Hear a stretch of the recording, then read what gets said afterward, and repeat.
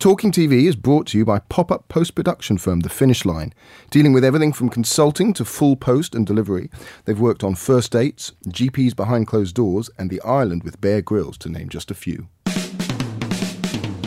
Hello, I'm Peter White. Welcome to a special edition of Talking TV, recorded live at the Broadcast Awards 2017.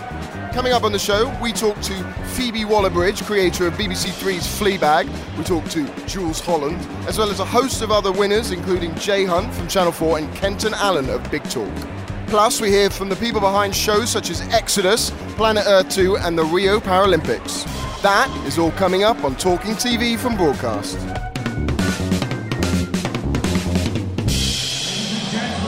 Please welcome your host for the awards, Jonathan Ross! What a brilliant year it's been for TV is the kind of thing I should say at this point in the year. Even the BBC's harshest critics, and they have, of course, far too many, they would concede that they've had a tough year. They lost Clarkson and Co to Amazon, we know that. They lost The Voice to ITV and Bake Off to Channel 4. All they've got left now is Strictly and a few old VHS tapes of Dad's Army. That's it, that's the BBC.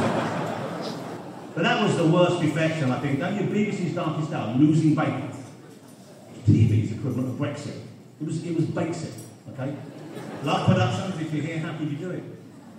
Channel 4, if you're here, how could you do it? I want you to know, in no uncertain terms, that I'm angry, I'm appalled, and I'm available. Okay? That was Jonathan Ross. Let's start tonight with the winner of Best Single Drama, Ellen from Touch Paper Television. Here's the team shortly after collecting their award.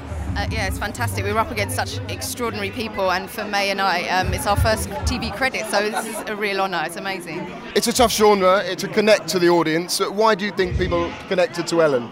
I think it's a really quality piece of work, you know, and that's why it's very, very powerful. Is there, obviously this came through the Channel 4 talent scheme, does it show the importance of these schemes and the commitment to new talent and how much that really does translate onto screen? Yeah, I think what it proves is that broadcasters, not just in drama, I only know drama, but I assume in all areas, people need to have more faith in new talent because that's the future of television. And for these guys, it's like their first TV credit. They'll have a lot more, trust me. And you know, I think broadcasters should have more confidence in the talent coming through because there is such a rich pool of talent out there. Do you think there needs to be more opportunities like this that allow these kind of films to be on television? 100% yes. Best Daytime Programme was won by Monkey Kingdom for The Question Jury, the Channel 4 series. Here is executive producer Will McDonald. We're sat next to Channel 4, they were on the next door table, so it felt important for the commission of Series 3.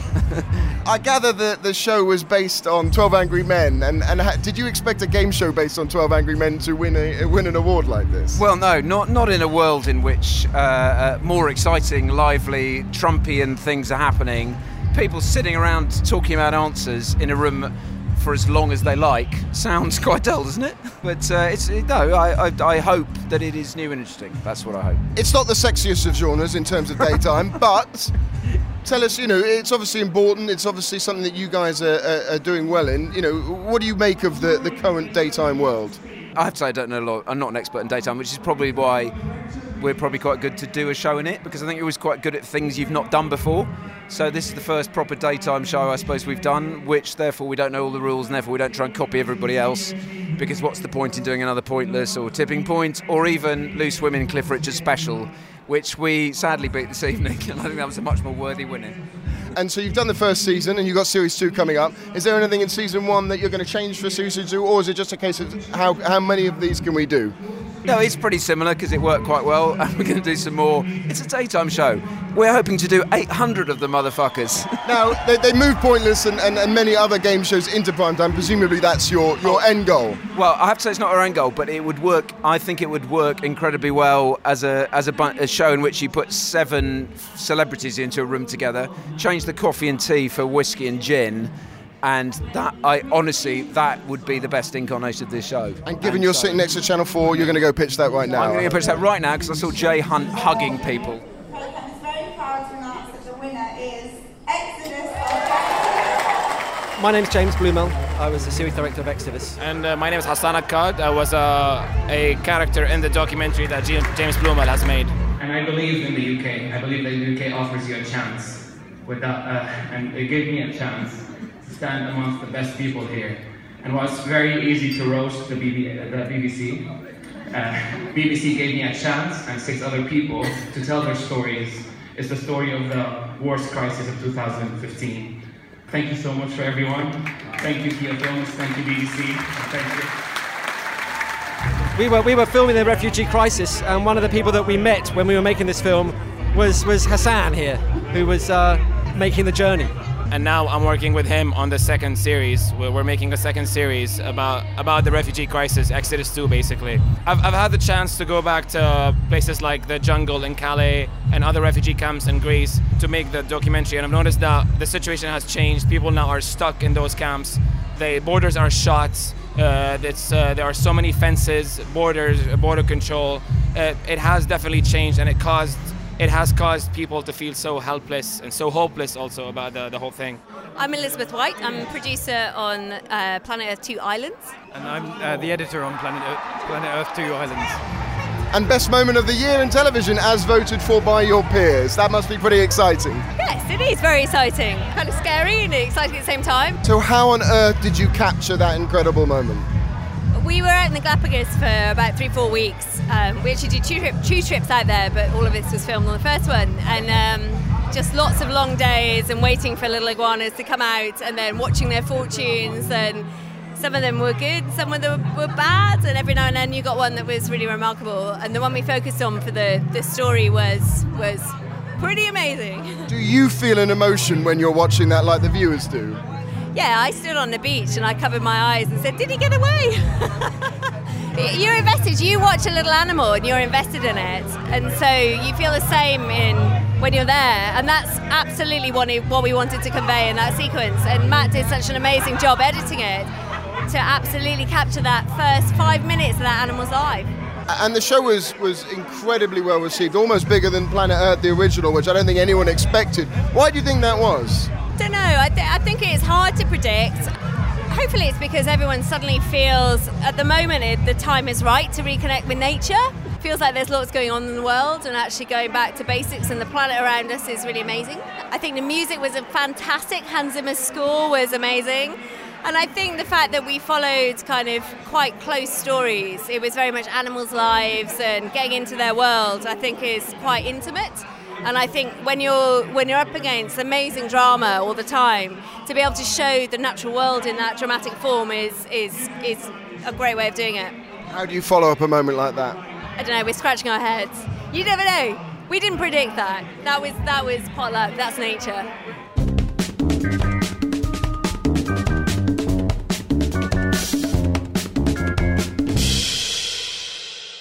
Let's continue the show with a couple of kids awards. First up, Best Preschool Programme was won by Topsy and Tim, produced by Daryl McQueen for CBeebies.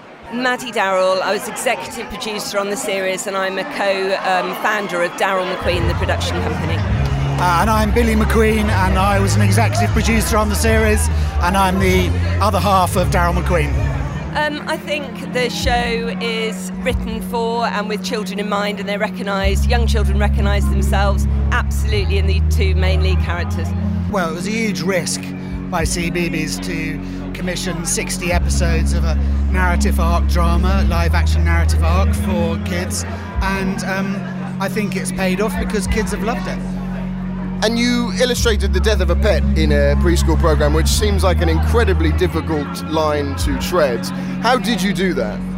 I think it was the third series by the time we approached that topic, and by then the characters were really well known. It was much easier to handle something so sensitive, a very immersive story, and we took it in slow stages, and a lot of thought went into getting that balance right. Is it important to deal with issues like that in kids programming? Well, I think that was a major one, and there was quite a lot of debate in the office and over the writing. But I think it was brilliantly handled by the BBC, their interactive unit, and the Facebook pages, because the parents started to guess something might be coming. So we jointly came up with a Facebook strategy that meant that the parents were pre-warned, and it then became something that they were involved in and felt that we'd taken on a tough topic but dealt with it well, and they were forewarned and could talk their kids through it. And it turned out to be something, a way of dealing with first experiences, and some tough first experiences for the under sixes that parents and carers really appreciated being part of, and knowing what was coming ahead of what happened.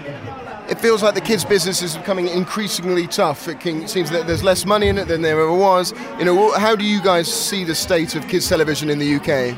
UK kids have been phenomenally good at creating great shows and connecting with their audience, and that's what we live and die by. And I think, UK creativity is alive and kicking, and we will keep doing it.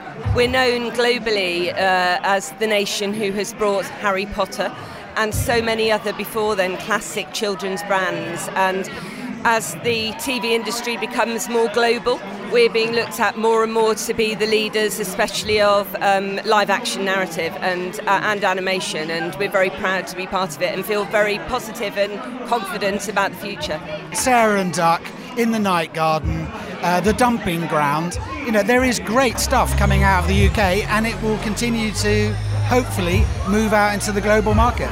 Next up was Best Children's Programme, won by My Life, The Boy on the Bicycle, produced by Drummer TV for CBBC. People think it's tough to kind of find these amazing kids that can talk, and actually that's just our misconceptions about kind of how people that are other to us, they're just amazing, lovely kids, in the same way that you'd find amazing, lovely kids anywhere at a kind of where a lot of kids gather in this country. So we're really lucky to find an English speaker to kind of lead the film, but they're just lovely kids, just like our kids. And also we make kids programs, and we make programs not for kids as well, and I think for us it's about great characters, strong stories across all the programs we make, so in a way it's not really that different. It's just we just have to bear in mind a different audience. It feels like a show that it could have been in prime time, not necessarily on a kids channel. Yeah, we wish we want it to be in prime time, so maybe it could be one day. Hassan just gave a wonderful speech that sort of echoes some of the elements of your story. Do you sort of feel the same, a kinship with that? Obviously we've got this US ban going on at the moment, and that it feels like these are stories that need to be told right now. And to be able to give a voice to children feels a real honour, because you do feel that theirs are the stories that are probably not heard, that are the least heard. So it does feel an honour to be able to tell their stories. Yeah. And also the kids are so kind of optimistic about their future, even though they've been through a whole load of shit. And I think it's just inspirational to kind of think that kind of, optimism and kind of ability to think life's going to get better sort of lives on. We've made a follow-up. I was just about to ask, are you thinking about a follow-up? We've made a follow-on documentary about refugee children who've come to Bristol and settled in Bristol, and it's just gorgeous. It's such a lovely film. Where did you find those characters? Well, actually, the lead character, we had done the voiceover for the first film, and we met him through that, and then met his family and heard about his backstory. And met a whole load of other Syrian refugees living in Bristol. There's about 40 families in Bristol from Syria, so we've kind of got into their world. Has it got a title? It has. It's called New Boys in Town. I'm David Wilson. I'm Professor of Criminology at Birmingham City University, and I presented Interview with a Murderer. This is David Howard, who directed. This is Rick Hall, who was the producer. This is Bella Barr, who did all the production side. So how on earth did you secure access to this film? Rick came across a copy of the book Murdered at the Farm, which was written by the journalist Paul Foote in a bookshop, and he said, what happened to the guy who was the suspect in this murder originally? We got in touch with David, who's the country's leading criminologist, and he said, let's go and find him. We found him living in the Lincolnshire Fens, and then that began the extraordinary journey that was shown on the film. And then 30 hours later, that must have been something else. Well, the thing that people don't really understand is that nothing was scripted. The interviewee, Bert Spencer, took us everywhere that he wanted us to go. And I simply had to play a human chess match with him, whereby I was trying to work out what on earth he was saying and what on earth he was doing. And so the faith of the program and the documentary makers was to stay with us to the end of the documentary because I had no idea where it was going to go. Rick was the man who had to deal with Bert the whole time, so he kept the show on the road because after every interview, Bert wanted to stop filming, so the program nearly shut down. So you had to keep that relationship going, didn't you? Yeah, I did, and it was a long, tough year. You know, I think it paid off in the end. Did you expect you were going to get such two huge scoops as you did? You just can't really expect that. You know, you do, as you know, hard work. We've worked so hard on so many projects that haven't got off the ground, and then you have a bit of, I don't know, magic and luck and synchronicity, and everything came together on this program. And the true crime genre is incredibly hot right now. Obviously, this plays into it, but we've talked about shows such as The Jinx and Making a Murderer from the States. What do you think it is about audiences that they're really interested in these stories? I think what interests the audience is that we don't give them enough credit for how intelligent they are. And what this program showed was that the public could accept our long-form documentary about serious issues and allowed them to make up their own mind about the guilt or innocence of the particular protagonist. So how on earth do you follow this up? We're doing interview with a serial murderer. We can't say too much more, but he's one of the world's most notorious serial killers who's about to get out of prison, and we've got access to him. Well, congratulations, guys. Well done. We've got Jools Holland here. Congratulations on the Special Recognition Award. 350 episodes in. What can we expect for the next 350? Same old shit as the last lot. And I'm here with the producer, Mark Cooper, and it's very nice to be specially recognised. It's not just, of course, on behalf of all of the people. Mark is our producer, but everybody who works on the show. Without that, it wouldn't work at all. You've brought the entire team tonight. You have a very dedicated team. Mark, I gather you've not missed an episode. Is that right? Myself, Jools, and Mike Felton, who's over there, our sound supervisor, have actually attended every one of our episodes. So that's now comfortably well over a year of my life, really. You've had some of the most incredible musicians on your show. Who on earth could you possibly not get, and who do you want that you haven't had? Well, we'd quite like, obviously, our real dream is to get a lot of the people who are dead, because they're some of the greatest people, and we could have Bach, you could have Duke Ellington, you could have the Beatles, and that's just B. Failing that, I think we've pretty much had everybody we could have. It'd be nice to have Aretha Franklin. I don't think she likes flying. Music on television these days, you seem to be the only show on.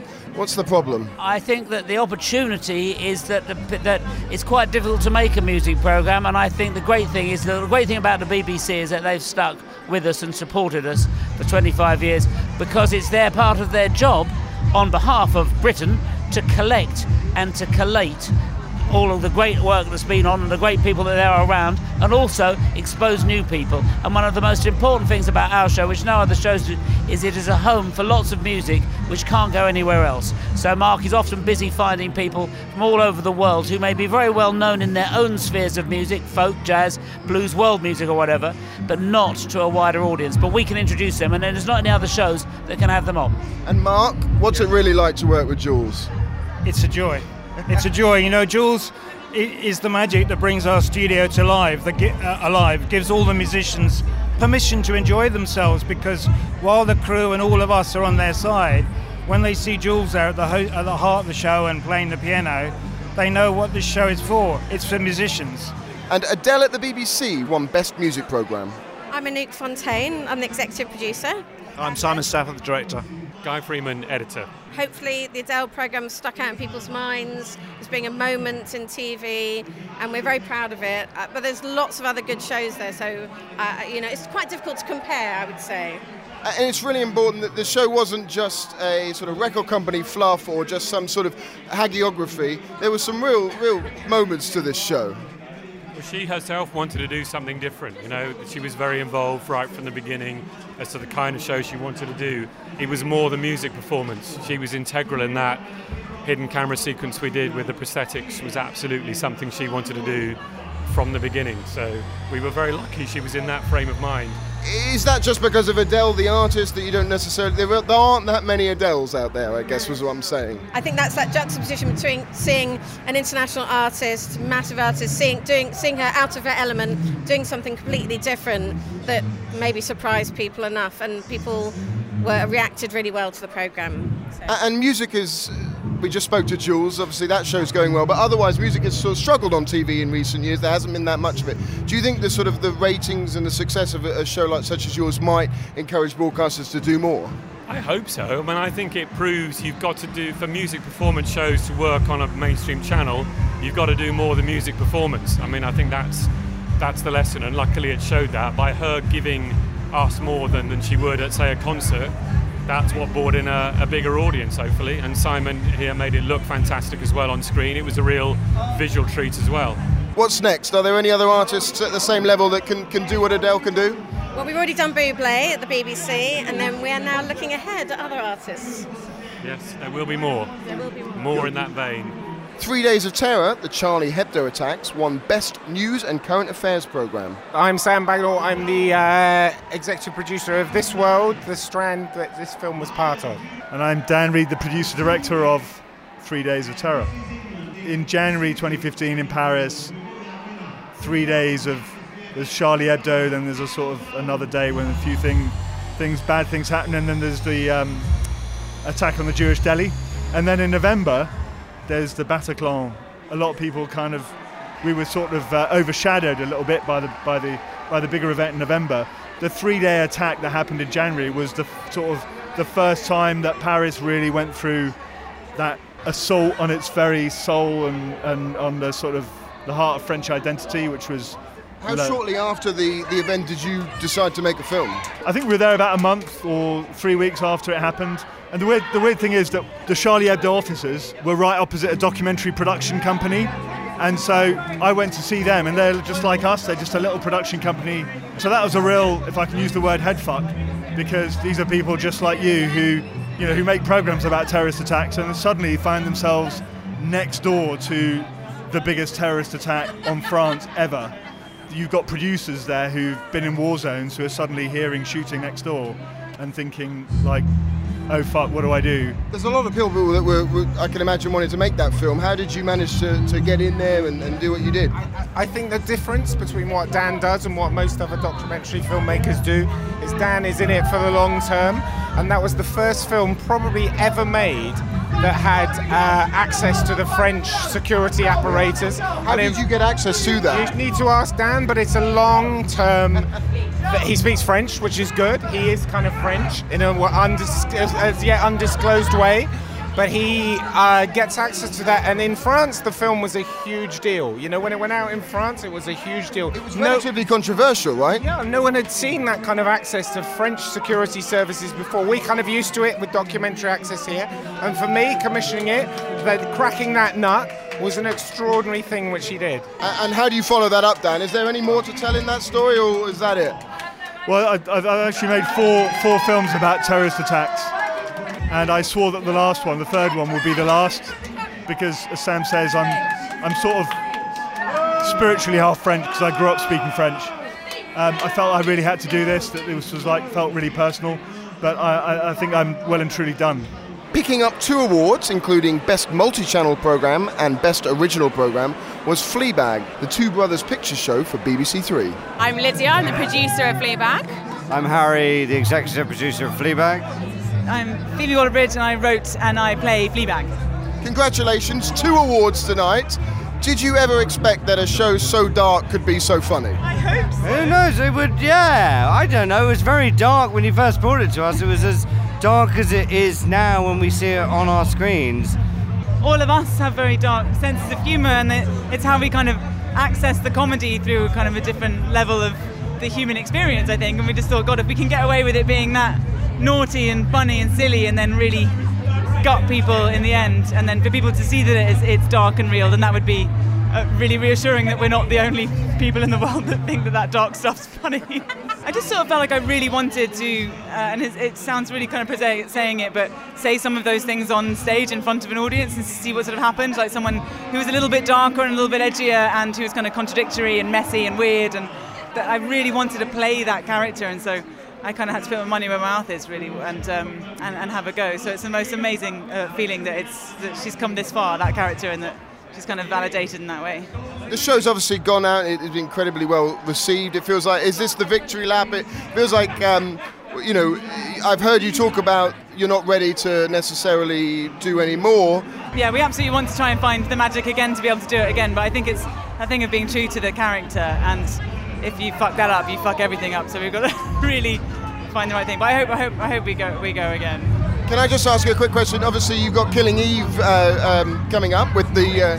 I hear you'll play an international spy for BBC America, or written a character that is an international spy. Can you tell us anything about that show?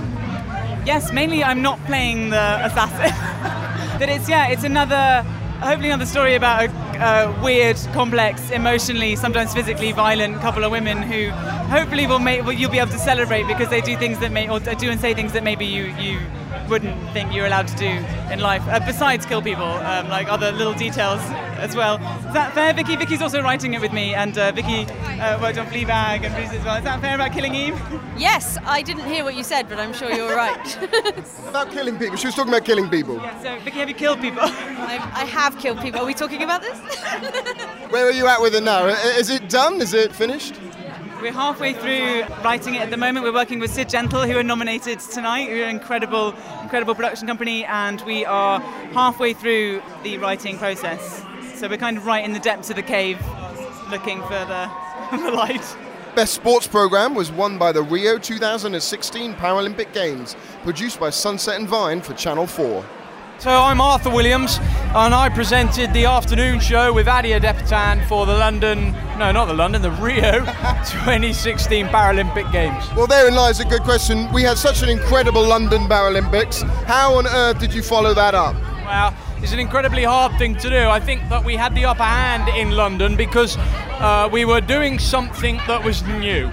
We were bringing Paralympic sport to the forefront of broadcast across the UK, and in Rio it was a much harder thing to follow up because we didn't have the novelty of it. We had to compete directly against the BBC's Olympic coverage, and we had to bring Paralympic sport up to a parallel level with the Olympic coverage. Was that your biggest challenge? Yeah, most definitely. I mean, the Olympics and the BBC have got an infinite budget. It's huge.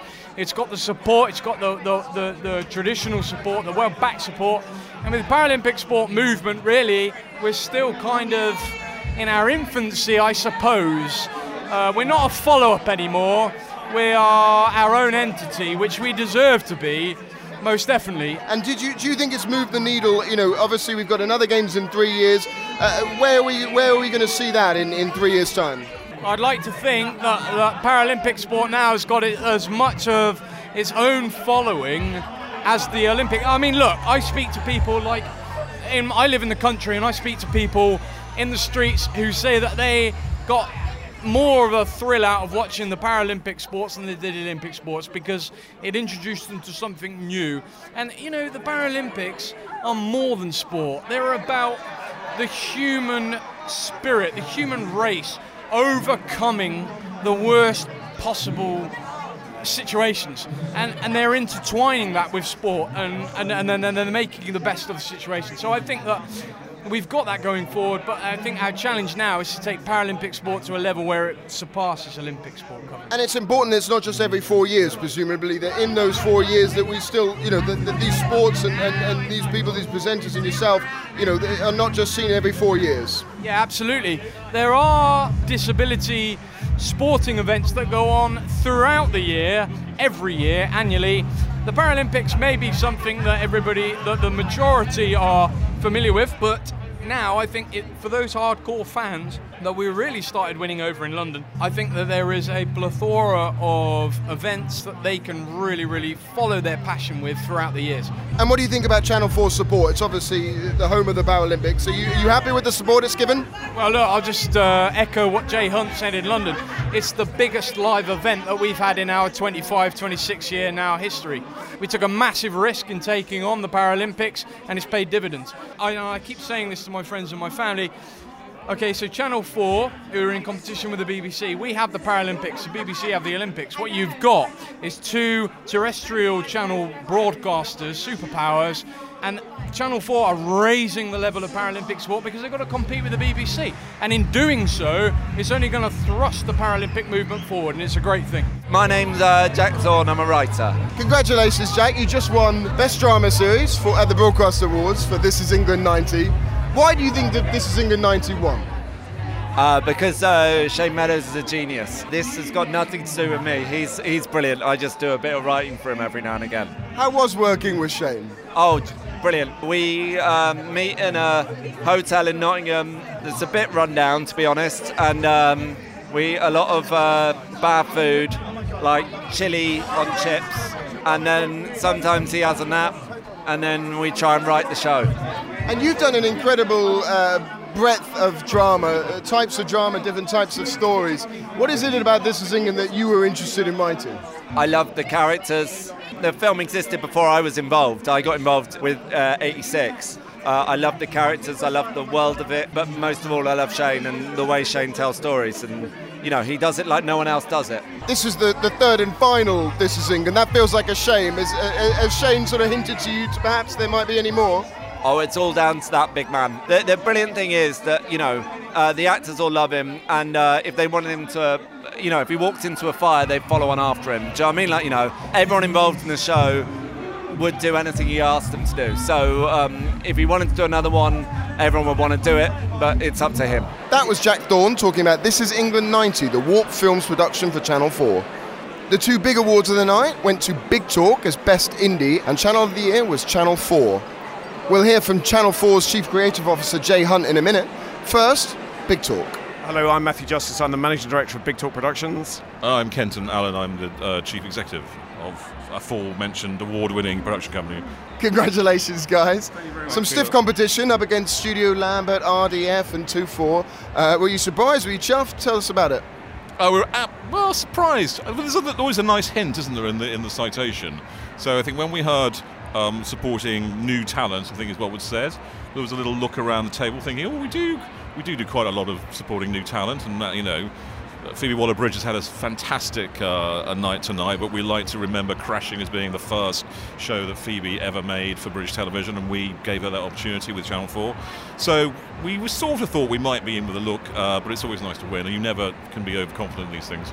And Mum won earlier. We've still got Friday Night Dinner on air, Yeah. and Raised by Wolves. Cold Feet didn't win. We lost to This Is England 90, which is an admirable show to lose to. But it's coming back for Series 2, so perhaps next year. Yeah, but there's always next year. We start shooting in 4 weeks' time. You have a breadth of comedy and drama. Tell us about that. I mean, that mix is important to you guys, obviously. Well, it's scripted entertainment is what we make, whether it be half hour or whether it be hour.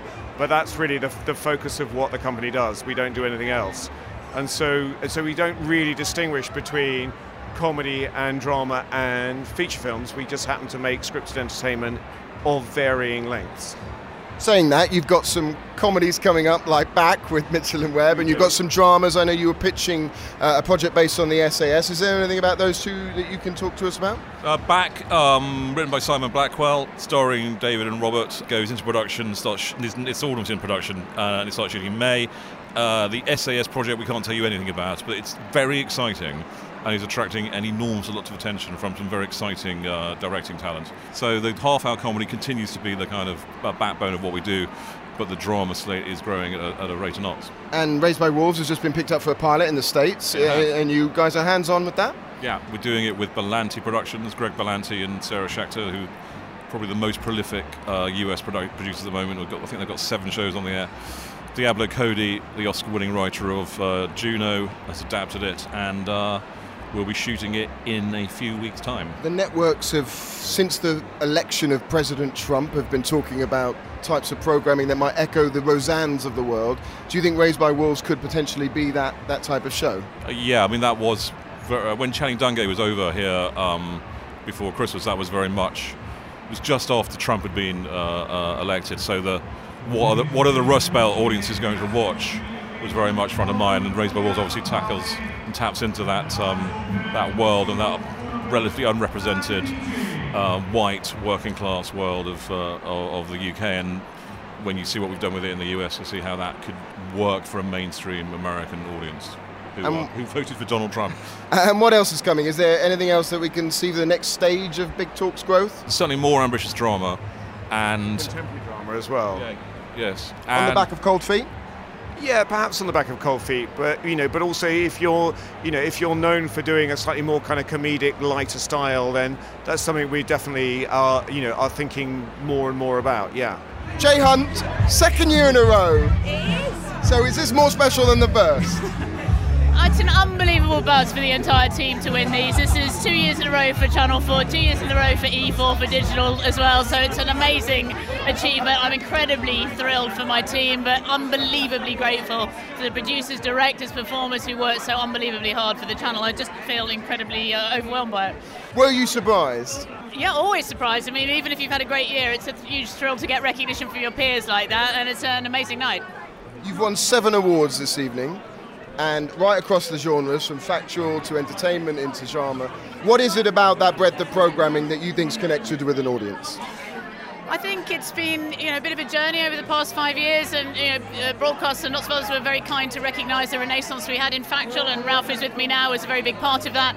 I think what's been thrilling over the past few years is we've now seen that success replicated in scripted. So to have shows like Catastrophe and Chewing Gum nominated tonight, alongside really significant wins like This Is England in drama series in a really competitive category, massive buzz. And I think that's why it's connected with audiences. We've got that range right across the genres now. You were just at Real Screen last week in the States talking about some of the strategy that you were looking at, and despite some of the wins here, you said that certain genres like lifestyle were in a little bit of a rut. What do you think we can do, or the British industry can do, to get you out of that? I think it's just, to be honest, it's not about the British industry, and my observation was it's a genre globally, it's probably in need of a bit of regeneration. These are still things that touch people's lives daily, what they eat, how they parent, how they choose to marry, all those sorts of things.